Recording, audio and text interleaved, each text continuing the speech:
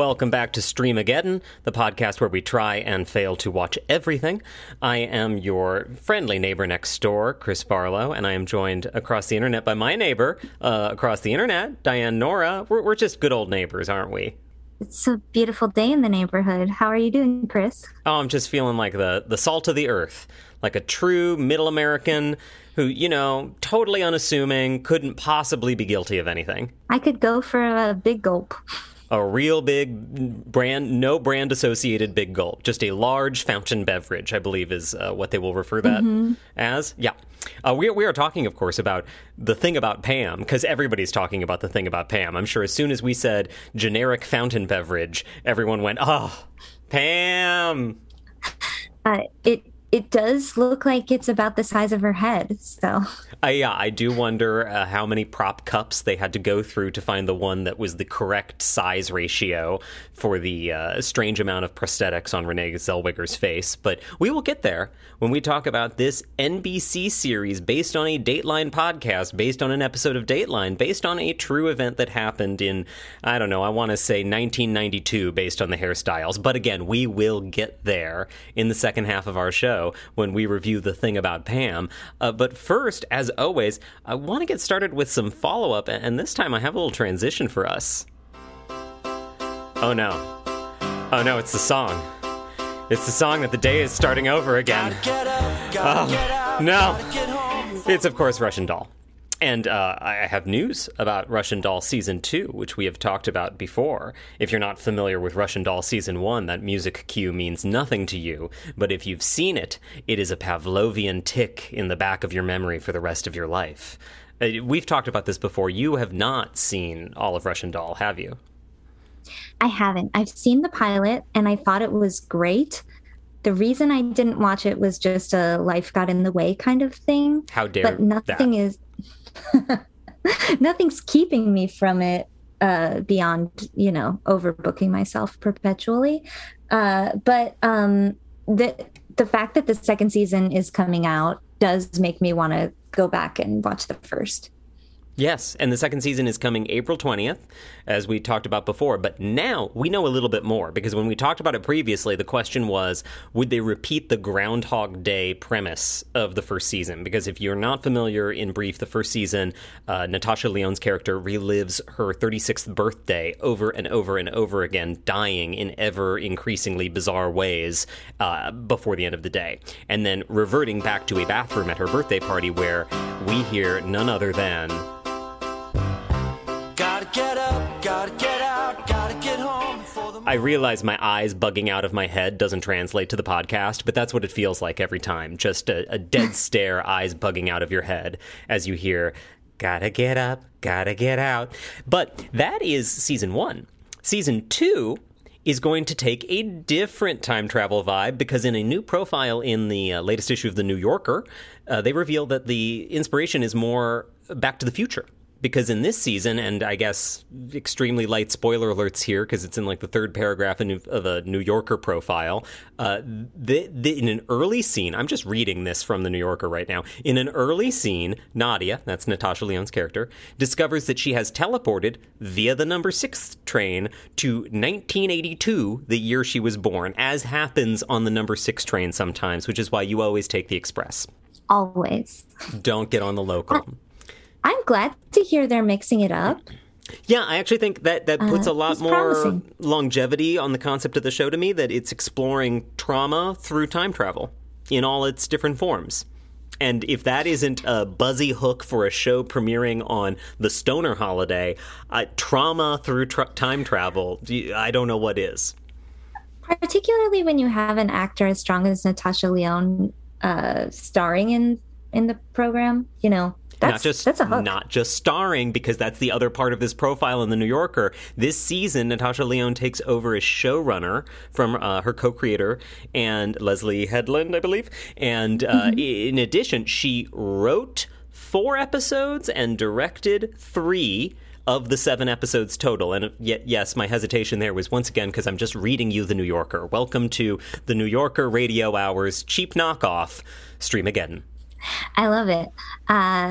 I would have you read me the New Yorker any day, but particularly this news. That's really exciting. I mean, I think she's brilliant. And so now I have a couple weeks to catch up on Russian Doll and then watch the new season. Yeah, this got me excited for the new season, and there's a little bit more light spoilering in the New Yorker article, but in general, it's a really interesting profile of Natasha Lyonne. We'll have a link in the show notes, and then you can find out whether you're paywalled out of thenewyorker.com or not. And that takes us to our next follow-up story, another time travel through trauma story, Obi-Wan Kenobi. I think I can make that transition work. We're traveling back in time to Obi-Wan's loner years, watching Anakin through, watching Luke through the binoculars. That's what we saw in the trailer. If you haven't seen the trailer for Obi-Wan Kenobi, he looks lonely, he looks a little haggard, and he's just kind of stalking Luke Skywalker. But that's cool. It's all in good fun, I think. Yeah, I mean, it does seem a little bit moody in terms of tone, but also exciting.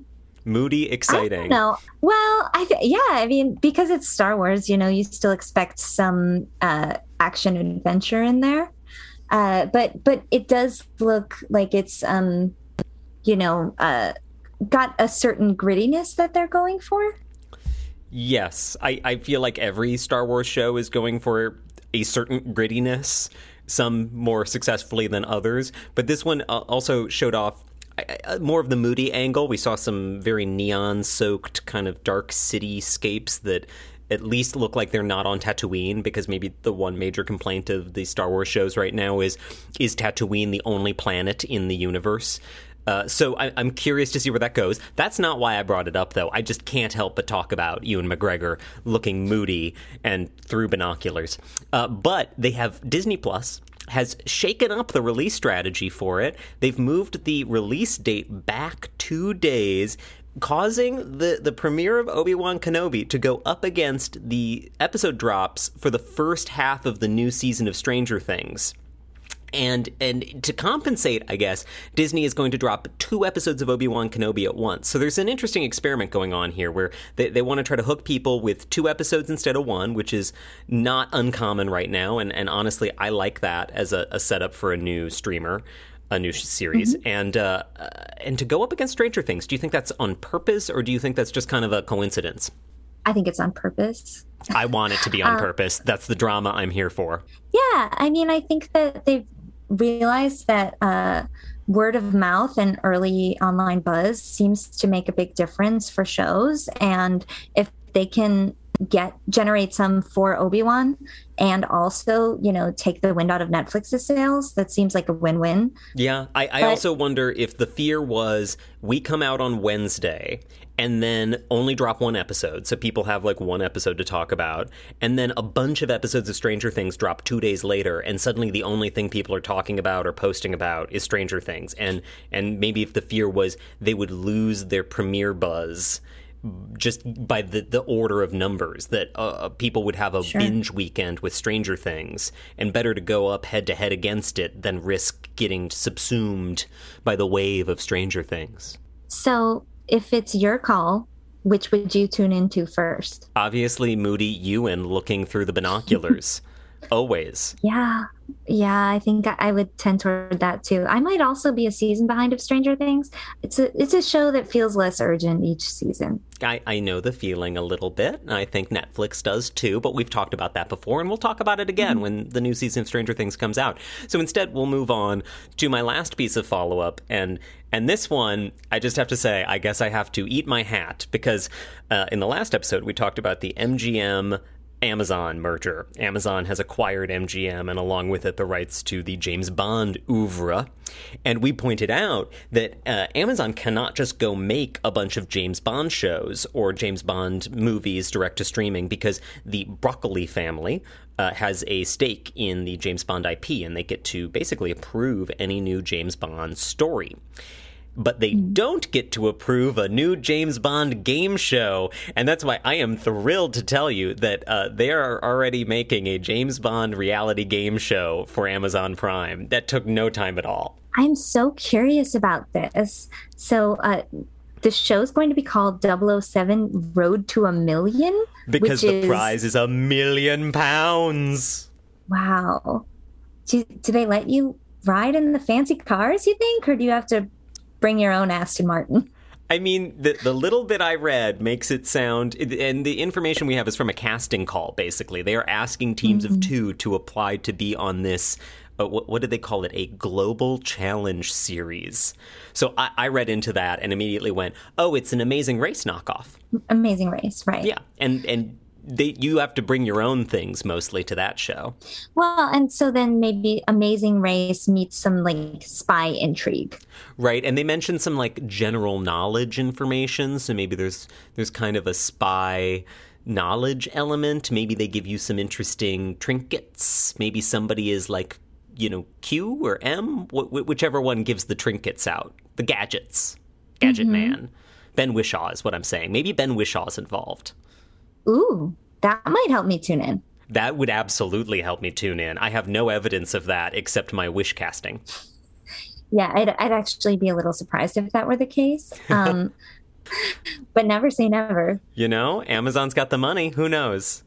But that is what's happening with the James Bond IP less than 2 weeks after the MGM acquisition. Just, whoa, someone at Amazon had their finger on the hit send button, waiting to just send that out. Wild. But you know what else is wild? The new news.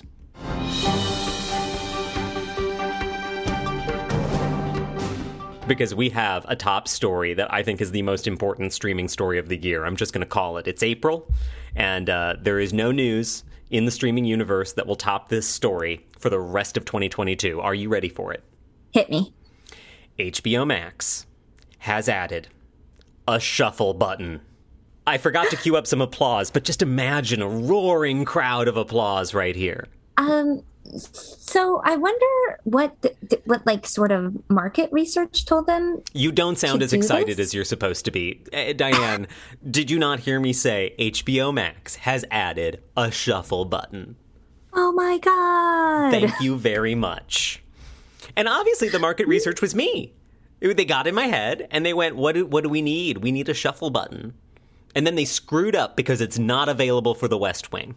Okay, but the West Wing goes in order. I mean, I know that there are individual storylines. Okay, if you've seen every episode 14 times, you don't need to watch it in order anymore. Watching it in order now is a burden. I need just Big Block of Cheese Day thrown at me out of the blue. Okay. I mean, I kind of like to scroll through and watch my favorite episodes of shows, so I don't necessarily do my rewatches in order. I'll definitely cut to my favorite season and watch those again. I'm not sure that I get the shuffle button, but you're selling me on it. Well, I think I can. I think I can make you believe in the shuffle button. And I think HBO Max understands where they're going with this because it's available currently for 45 different shows. And they are shows like Adventure Time, Rick and Morty, South Park, interestingly enough, Sesame Street, but that also makes sense to me because these are shows where you want to watch an episode of it, but if you have seen them all, you do not necessarily care which episode. And in fact, if you have a favorite, you've maybe watched that one 10 times already, and you'd actually like to watch one you forgot about. Some more examples, because I'm all about the list here. Fresh Prince, Full House, Friends, and of course, ER. Which I forgot I could stream, and now you know what? I kind of just want to go smash that shuffle button for some good old-fashioned ER. Young Clooney. Except if you're going to shuffle, you don't know that you'll get young Clooney. Okay, don't freak me out, okay? By the time the opening credits come up, I can skip to another one if I don't like it. That's true. I mean, it does seem all the time like streaming is getting more and more like turning on TV. Yes, it should be. I need this for Seinfeld. Very specifically. I cannot bring myself to choose an episode of Seinfeld anymore. I have too many opinions about the different seasons, and then I think, well, am I in the mood for a season 6 or more like a season 3? And then I start to think about what about the one with the babka? And then I'm thinking about food episodes and the Junior Mint, and then I've wasted 30 minutes that I could have used to watch an episode and a half of Seinfeld just thinking about episodes of Seinfeld. I need the shuffle button for those shows. I get it. I think that this is going to be really fantastic for you. And hopefully the folks at HBO Max will hear your plea and say, sure, we could do that for the West Wing. Please do. Any Bartlett. Maybe add a filter so that if I'm not in the mood for the Santos season, because that mixes things up a lot. No, it's good. Do not make me come over there and re-educate you on how good the final season of The West Wing is, because honestly, they should have just kept going with Santos as president and never ended it. And we'd all be living in a better country, in a better world. I just like it when shows end. I think I'd rather see a show end before its time than fade away, you know? Don't go gentle into the good night. I agree with you, and yet I can also disagree with you, and that's the beauty of the streaming universe. It's just it brings out multitudes in all of us. It does. It really does. And speaking of things the streaming universe is bringing out of all of us, video game series. It's a hard transition, but I tried. Video game series are all the rage. We've talked before about Paramount Plus and their big plans for Knuckles the Echidna's spin-off series, which is very topical this week because the Sonic the Hedgehog sequel, Sonic the Hedgehog 2, is coming out this week and introduces Knuckles the Echidna, voiced by Idris Elba, which again is just a phrase that you have to sit on for a minute. But that's not the only Paramount Plus video game-inspired TV series in the news, because if you have not been paying attention to the many animated billboards outside subway stations in New York, they have a Halo series. Have you seen those ads just kind of creepily staring at you from every subway entrance? It's a lot of pretty people putting on helmets or taking off helmets. You really can't look away. No, it's like they're following you. Their eyes just kind of follow you, and then they put the helmet on, and you're like, are you still following me with your eyes? I can't tell that the helmet is too reflective. It's the new Mona Lisa. It's true. Halo is the new Mona Lisa. And Halo is extremely popular. The video game series, of course, extremely popular. But Paramount Plus would love us to know that the TV show is also extremely popular and logged their best streaming premiere since Yellowstone spinoff 1883, outperforming Yellowstone spinoff 1883. So far setting the high watermark for Paramount Plus premieres. What is that high watermark? How high is it? Could we measure it in millions of viewers? Nobody knows except the people at Paramount, and they definitely have no interest in telling us anything else. I think that the move toward video game shows for adults seems smart. I agree. Seems really smart. It seems to be an unstoppable force right now because there's Halo. Knuckles the Echidna, fine. Maybe not exactly geared towards adults, but I think geared towards adults with kids. Because sure. I remember the Sonic the Hedgehog animated series from the 90s. And was it good? No. But if I had a kid who wanted to watch a video game show, I'd be like, hey, let's put on the one that has a character I remember. If there is nostalgia, there is a streaming service out there ready to exploit it. It's so true. And that is not the only major, dark, gritty video game series coming soon. Amazon has their own franchise. You know, if you're not really familiar in the video game world, Halo is a huge franchise on Xbox. But another really big franchise is Fallout, which is a post-apocalyptic series set after nuclear wars kind of ravaged the country, and people are coming out of their Fallout shelters, and there's a variety of Fallout games set in a variety of wastelands. I watched one of my roommates play Fallout New Vegas for like a year straight in, I don't know, let's say 1972, whenever that was. And it's gripping. It's really interesting world building. So I can see how it's a great concept for a TV show. And so what we know right now is that Amazon is doing a Fallout series. The setting and the era, and is it based on a particular game in the series? Nobody has any idea. What we do know are two of the stars. Walton Goggins, sign me up. And this week we learned Ella Purnell from Yellow Jackets, so also sign me up. We have no idea what they're playing, what's going on, anything else about it, and who cares, because I'm already sold. Yeah, I mean, those two are fantastic, so I would give it a shot. And we are only going to see more stories like this because later this year, Mario is getting a movie. And if that doesn't tell you that every video game character ever is going to have their own series or movie in the next 24 months, let me tell you, Charlie Day is playing Luigi. I love Charlie Day. I do too, and that will make me see this very ill-conceived movie where Chris Pratt is Mario and Charlie Day is Luigi, and how does any of that sentence make any sense? I have more faith in Idris Elba is Knuckles than I have in Charlie Day is Luigi. And yet I want it to work because I love Charlie Day, and unpopular opinion, but I love Luigi. If there's an actor who could make it work, I think it's Charlie Day. I agree.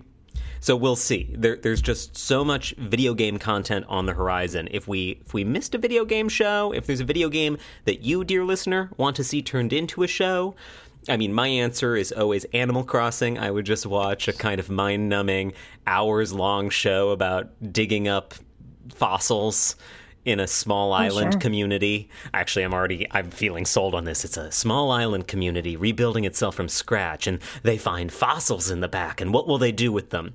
That's also sort of a plot line in episode 1 or 2 of Yellowstone, now that I think back on Yellowstone. Maybe if we'd stuck with Yellowstone, I'd discover that it's the Animal Crossing spin-off show I've been waiting for. One can dream. I don't know. That's a pretty dark dream. But you know what else is kind of a dark dream?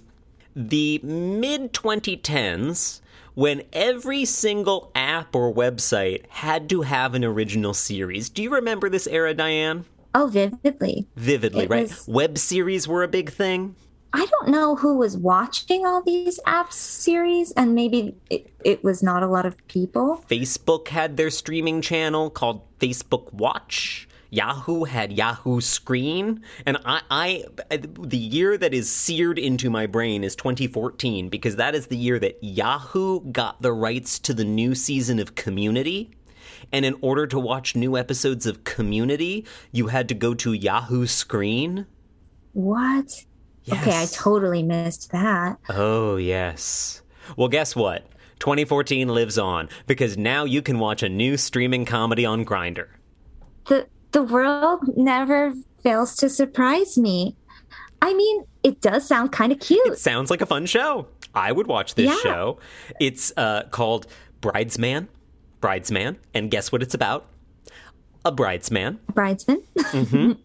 And specifically, it's starring actor Jimmy Fowley, whose name I would not recognize, but whose face I absolutely would, because he played one of the insta-gays in season 2 of The Other Two, which, if you're not watching The Other Two, honestly, I encourage you to just turn this podcast off and start watching The Other Two right now. You have my permission. It's streaming on HBO Max. Just go now. But he's hilarious, and if you do remember The Other Two, he was one of the gays who moved upstate to flip houses, which, again, just too on the nose in a beautiful way. And in this series on Grindr, he is a bridesman trying to sabotage or break up his best friend's wedding. Which, again, who doesn't want to watch that? No, I mean, I think that sounds cute. I love a good rom-com, and this seems like kind of sweet, which is maybe not what I would expect from Grindr.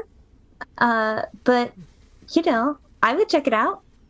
Well, the good news is you can watch it on Grindr, or if you'd prefer not to download Grindr, you can watch it on YouTube. But I do think there's some strategy here on, listen, if you're on Grindr, there's downtime. There's frequently time where you're not doing anything but waiting for someone to respond to you. And why not watch a funny show? Yeah, I mean, and then it's a conversation starter. Huh? I see what they're doing there. It's also maybe the Grindr generation is aging and may need other reasons to log on to Grindr now as their libidos wane. Who knows? Who knows what the motivation is behind this extremely 2014 strategy move from Grindr, but I am here for it. If they'd like to reboot Community, honestly, it would be a disaster. There's too many problems with that cast now. But man, if they wanted to reboot Community, even with just 2 actors and 4 sock puppets, and Dan Harmon objecting vehemently in the background, I would watch every episode. If they do reboot Community, I hope that they put it on Grindr and not on Yahoo. Yahoo Screen. Well, great news. Yahoo is a shell of a website now. I don't think they even have the budget to air their own episodes of Community anymore. The true meaning of this episode is to pay tribute to the heroes of Yahoo Screen. And with that, let's talk about the Thing About Pam.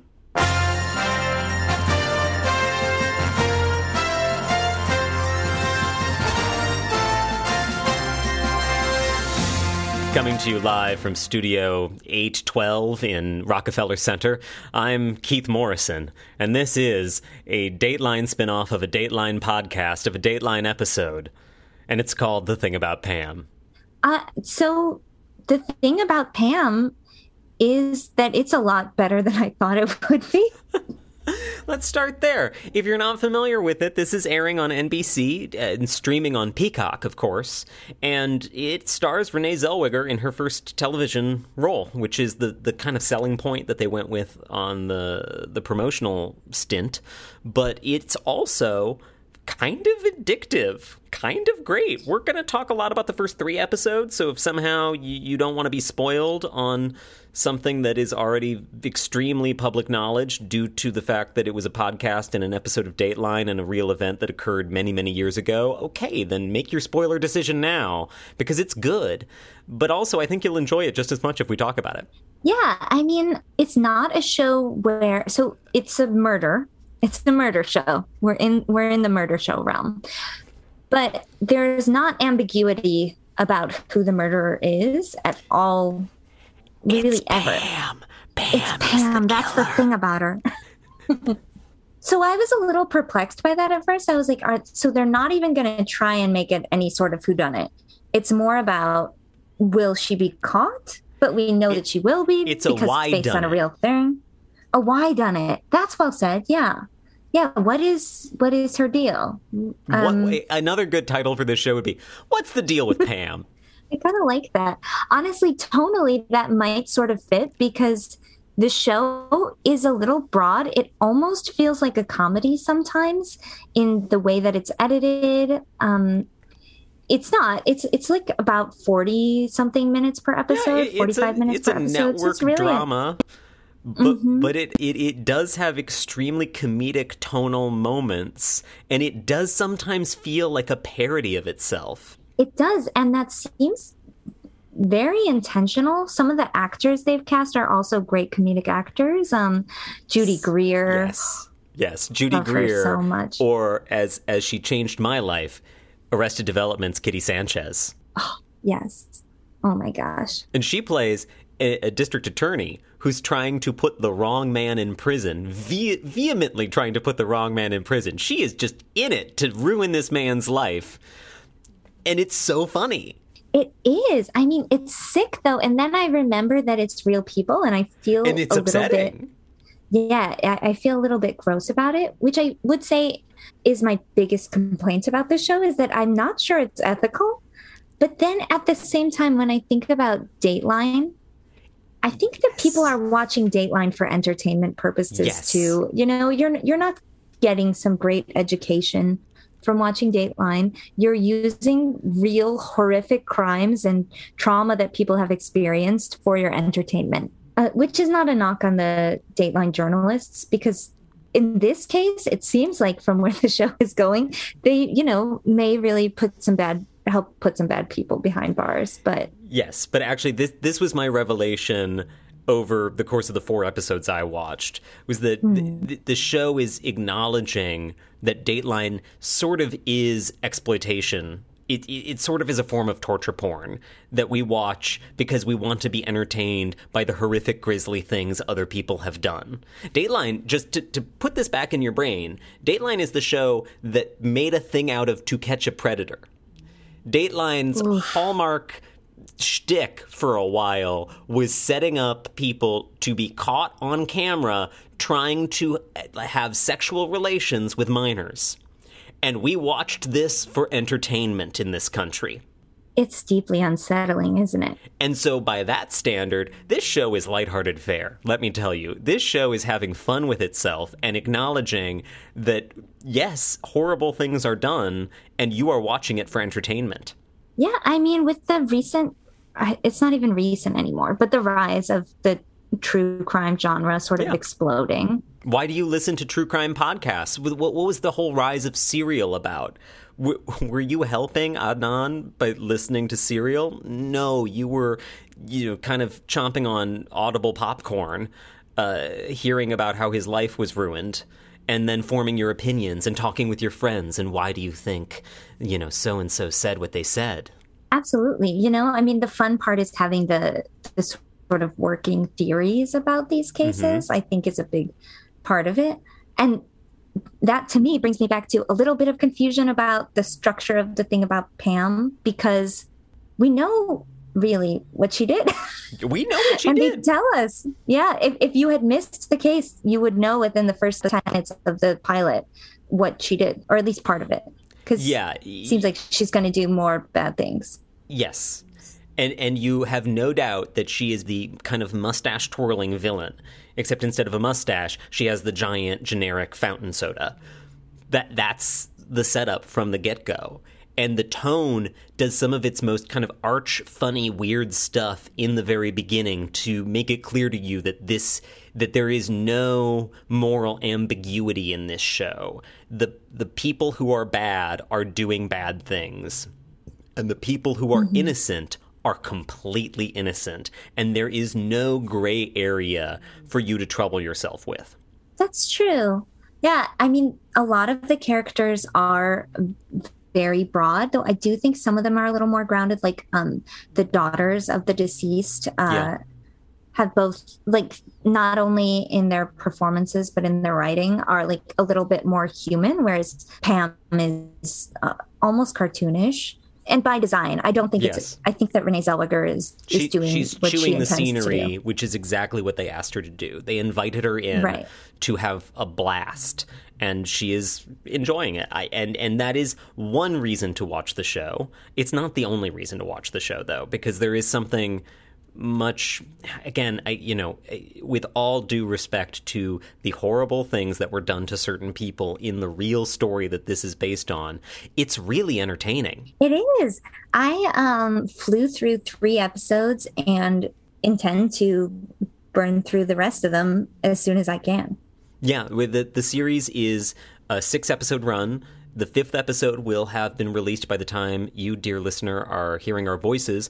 And if you listen to this promptly, the 6th episode will be right around the corner. But honestly, by the time you hear this, you can probably binge the whole thing. And it is very binge-worthy. I almost would argue that the weekly release format hurts it, because I struggled after episode 1 to gear myself up for episode 2, and then I blew through 2, 3, and 4 back to back to back, because suddenly I understood the addictive quality they were going for, and how each episode, especially after the first, because the first you do wonder kind of what are they going for, but after the second episode it becomes pretty clear what they're going for, and they leave you a nice hook at the end of each one for what's next. And Pam's manipulations and machinations become more outrageous as the episodes accumulate, and that part of it too is so bingeable. You're just like, what crazy thing is she going to do next? Yes. They're kind of crazy, they're kind of despicable, and they're kind of amateurish. And a big part of the show is looking at it and going, I can't believe she got away with this as long as she did. And a big part of the show is explaining why. And it has to do with the small town nature of where she committed the crime, and the fact that the DA and the cops immediately decided that Pam is not the victim here. The victim is her good friend, Betsy. Betsy's murdered, and they immediately blame Betsy's husband, Ross. Not Ross, Russ. Can you tell I blew through the show with very little attention to the details of the victims? This really speaks volumes about the genre that Dateline lives in.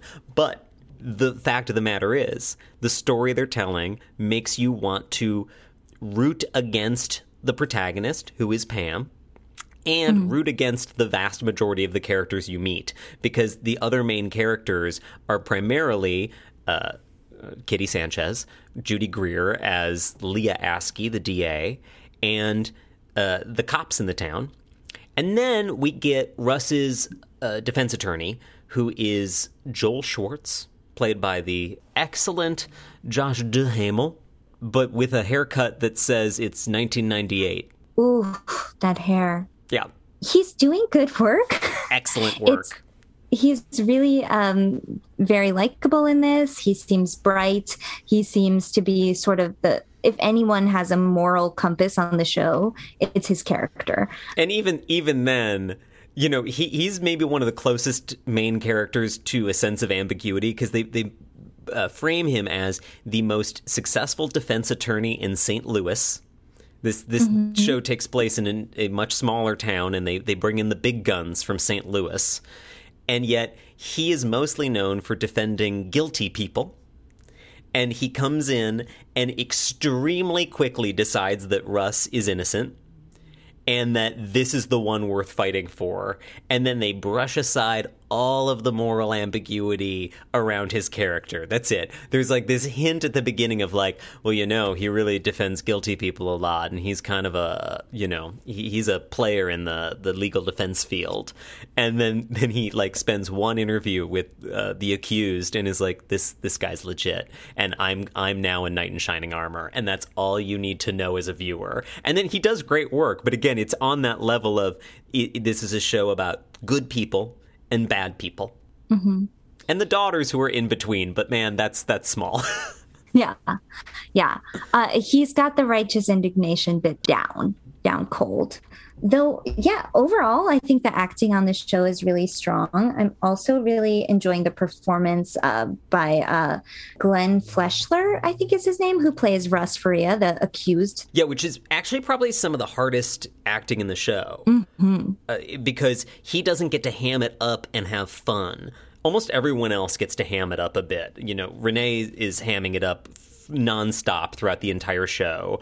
Judy Greer is having a blast in a really mediocre black short wig that is pitch perfect for the role. And even Josh is, yes, he's a good guy. He's the good defense attorney fighting the good fight. But then there's also a scene where he's discussing the defense strategy with his co-counsel while playing guitar, like in a gazebo in a park. I mean, he's improvising a song about the case, and they're all having fun. Whereas our Glenn playing Russ, he actually has to deliver the actual pain of an actual husband whose wife was murdered. Then he finds the body, has a kind of panic attack, as you might if you found your wife stabbed to death like several dozen times, you know? Yeah. And he calls 911.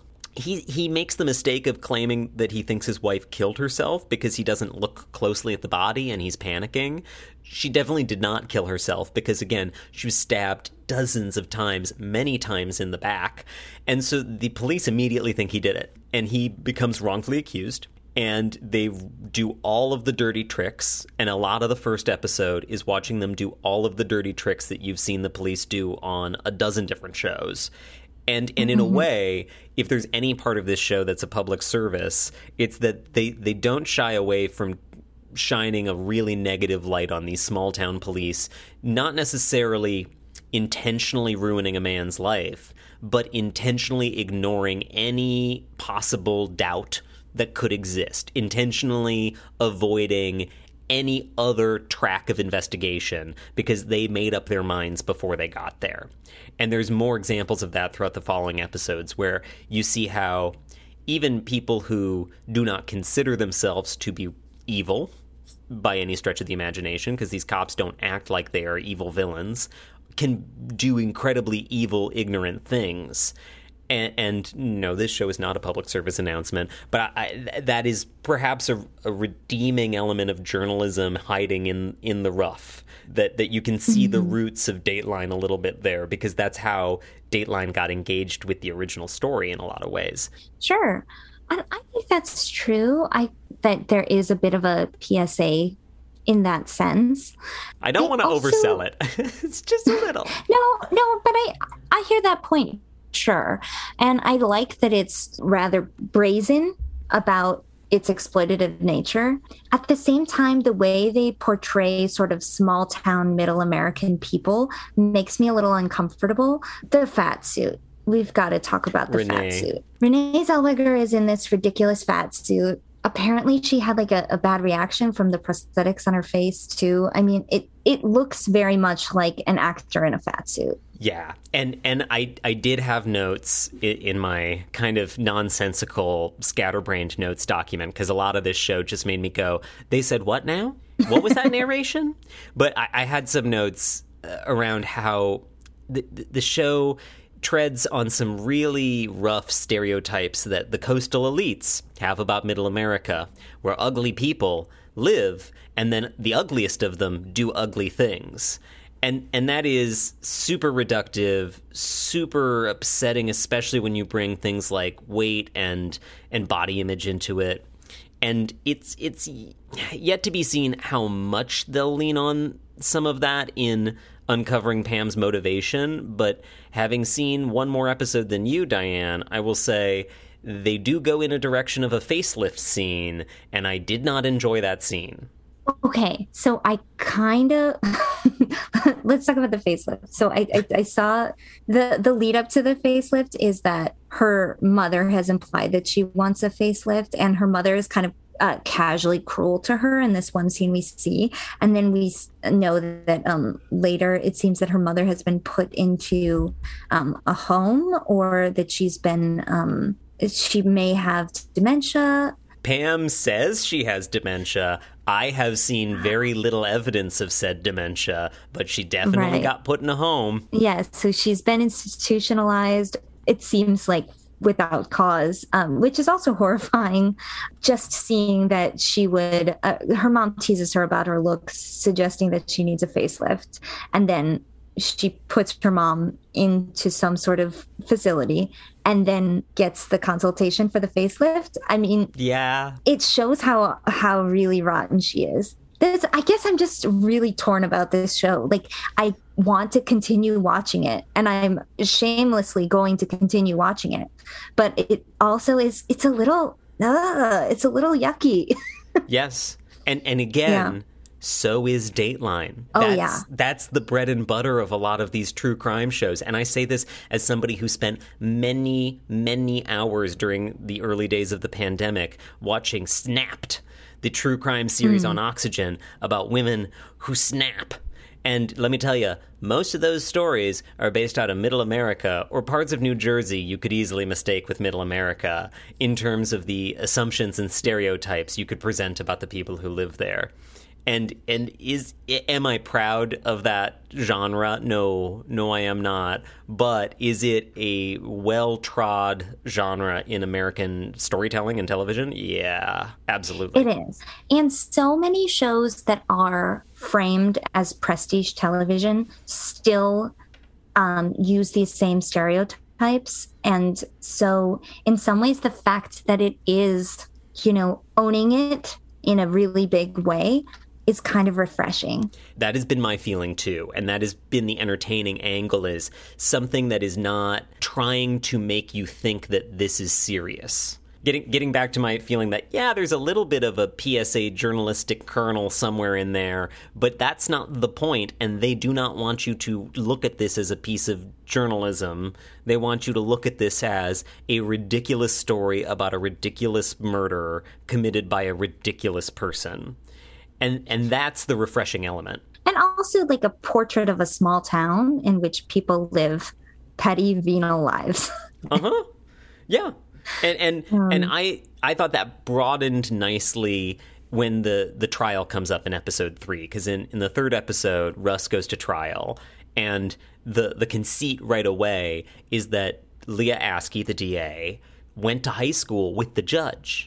And in fact, there's a scene at a bar where they whip out their occasional use of like kind of fourth wall breaking title cards and little Adam McKay style moments. There are some moments in the show that remind me of The Big Short, where suddenly they're giving me a little explainer on what's going on through fourth wall breaking elements. And in the bar, you have, Leah celebrating over drinks for, prosecuting Russ, with the judge across the bar sheepishly waving because the judge wasn't a cool kid in high school, and so she still has that vibe as she drinks her Shirley Temple at the bar. And then they cut to someone else congratulating Leah from across the bar and label him juror number 2. And the point that they're putting together is this is a small town where everyone knows everyone, and you can't get a fair shake if you're on the wrong side of the in crowd. And Leah is very much set up as kind of the mean girl. Yeah, I mean, I don't know the facts of the case well enough to see any way that she could be defended, but everything that they've presented so far, it seems that her behavior is completely indefensible. So the fact that she's being portrayed as pretty craven and also foolish, you know, that part of it doesn't seem to be ethically thorny. I mean, they did put an innocent man in jail. So yes, in they prison, did. I should say. Yes, for several years. Oh my gosh. And then let a sociopath just march around the streets of town and cash in on some sweet life insurance money. Because, spoiler alert, again, I don't know how much you can spoil a thing that's been in the public knowledge this long. But what is Pam's motivation? Pam's motivation is money. And they do a good job of not making that super clear at the beginning. If there's any thread that leaves you wondering for the first couple episodes, it's why would Pam murder the person she claimed was her best friend? Because she spends a lot of time in the first episode, and after, but a lot of the first episode is her explaining to everyone how Betsy was her best friend. And what you realize she's doing in the first episode is creating the smoke screen of making herself a resource and an expert on Betsy to help other people understand who would have done such a horrible thing to Betsy. It's a great diversionary tactic, though you also watch her be really sloppy and inconsistent in it at the same time. So you see how she both thinks of herself as really clever, and you watch as you already can tell she's not being as clever as she thinks she is. And while it is, a lot of it seems very manipulative, at the same time, she seems to be falling for her own shtick too, like in terms of this self-mythologizing about this incredible relationship she's had. They do these cutaway clips where they show her fantasy of how things went down or her version of events as she's telling them. And, you know, she really is, in her mind, this woman's defender. Yeah, and she's kind of the star of her own movie in a lot of these flashbacks. Yeah, I'm wondering if they'll have material, too, to make this go for several more episodes. I mean, I'm sure that they have something. I know how they make it go for several more episodes, by bringing in the meta. Because in episode 3, we meet a producer from Dateline. A character who is a producer from Dateline and begins to research for the episode of Dateline. And I know for a fact in episode 5, the episode of Dateline airs.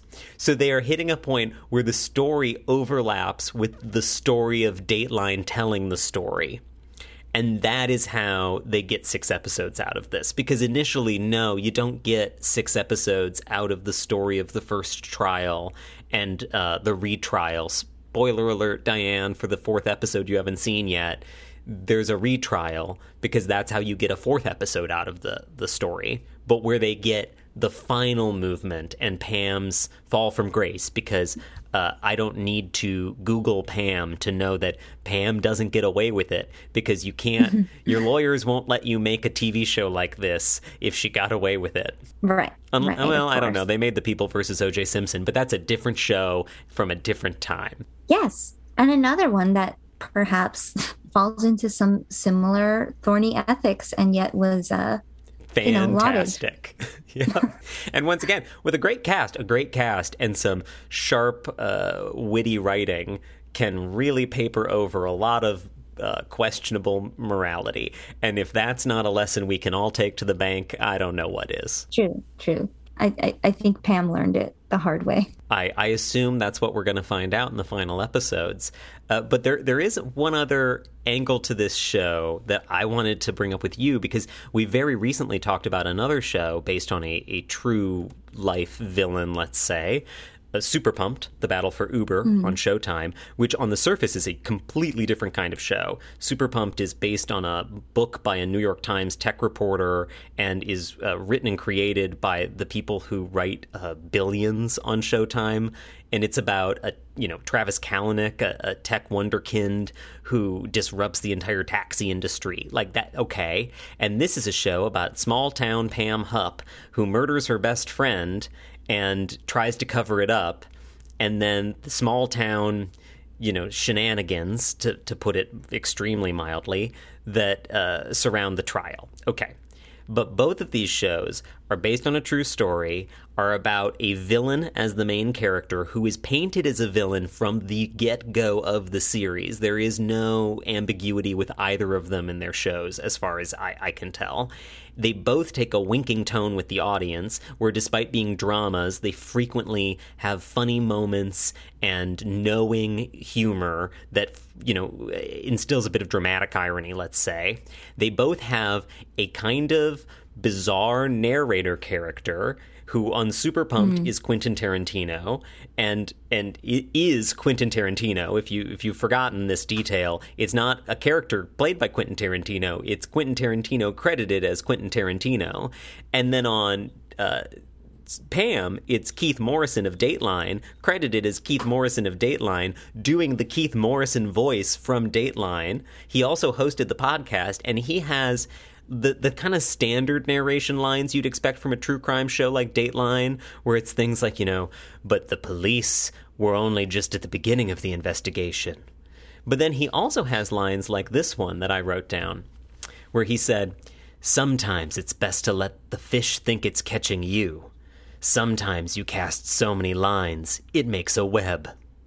Was that a joke? I think it was. But what's great is it just fits in the series, and you go, the narration's a little over the top, isn't it? And then, on top of all of that, these shows both have flashbacks from the perspective of the main character, where we see the main character editing history to make it more favorable to them. Travis Kalanick does it with these very stylistically interesting green screen flashbacks where we see the story told the way he wants to tell it, then we see it turn into a green screen and we see the reality that was much less glamorous.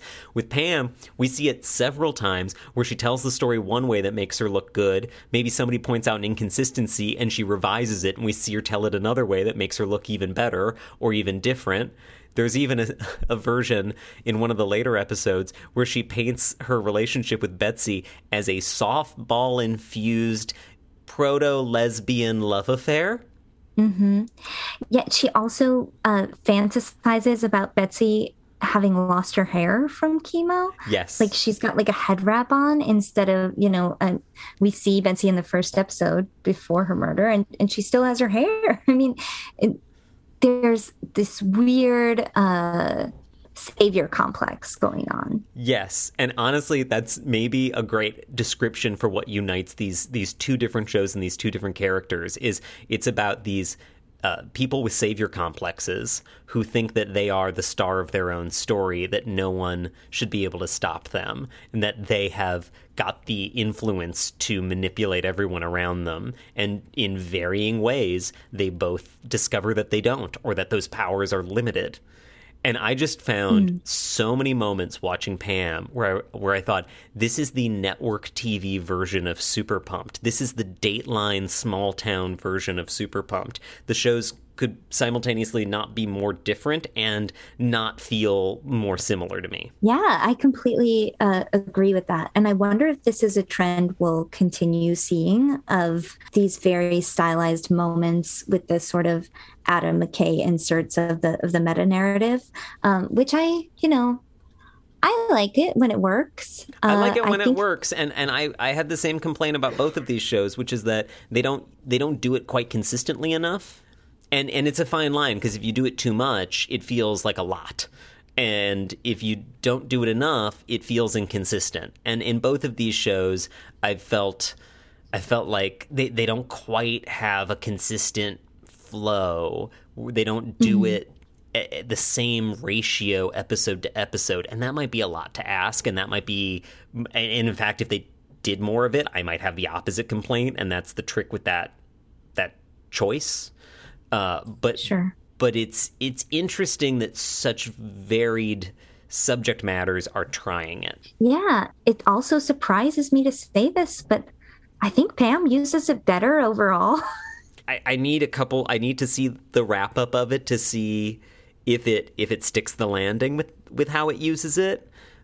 But on the whole, because the whole conceit is wrapped up in the conceit of Dateline, it feels more fully realized. Whereas with Super Pumped, I'm not sure what the conceit it's wrapped up in is. Like, again, I don't understand why Quentin Tarantino is the narrator, whereas I 100% understand why Keith Morrison is the narrator. And when he says some extremely mixed metaphor about fishing lines becoming webs that catch your prey, and maybe you get caught in it too. Like, I know what they're poking at. I know that he's saying something that is like what you'd hear on Dateline, but a little bizarre, because this is the twisted fictional world version of Dateline. And I wonder if we'll end up seeing more of these Dateline to miniseries shows from NBC News Studios. It seems possible if this continues to do well. I mean, Dateline has never felt more relevant to me. And I do worry that in the back couple episodes, it's going to turn into some kind of glorified ad for Dateline as the producer from Dateline becomes a major character and the airing of the Dateline episode becomes a major part of the narrative. But at the same time, you know, the show takes place in like 2003 through 2006 or 7. It is of a different era when Dateline had a different weight about it. At least in my viewings on Peacock, it is not interspersed with ads for Dateline. It doesn't read like an ad campaign for Dateline. It reads more like, you remember Dateline, right?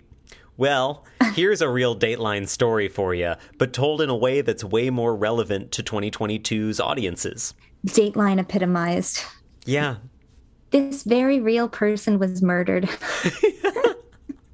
That's the troubling part. And at the same time, you know, we are both avowed fans of Law and Order, and many of those stories are ripped from the headlines of very real people who were very, really dead. This is more transparently ripped from the headlines, and it is very well done. Yeah, and in many ways, nothing feels more American than that. You know, here in America, we love to kill other Americans. We love to steal from them, too. Oof. Yeah. Wow, this is truly the most American show of them all in more ways than one. And you, too, dear listener, can check it out on NBC or Peacock. If you do watch it and you think we're absolute monsters, well, let us know. The email address is podcast@streamageddon.com, or you can find us on Twitter. I'm at I am Chris Barlow. Diane is at Diane Nora, Diane with 2 N's. Maybe if you think we're monsters, send that in an email. And if you think the show is really interesting, tweet that at us, or leave a review for the podcast on Apple Podcasts or wherever you listen. But you know what? We'd just love to hear from you anyway. And no judgment if you love this show as much as we seem to. And also, no judgment if you think that we are worth judging for loving it as much as we do. It's a complex world we live in. If the thing about Pam has taught us anything, it's that our culture loves a monster. So this could really work out for us. And with that, I leave you with perhaps the most American thing I've found all week, the jazzy version of the Dateline theme.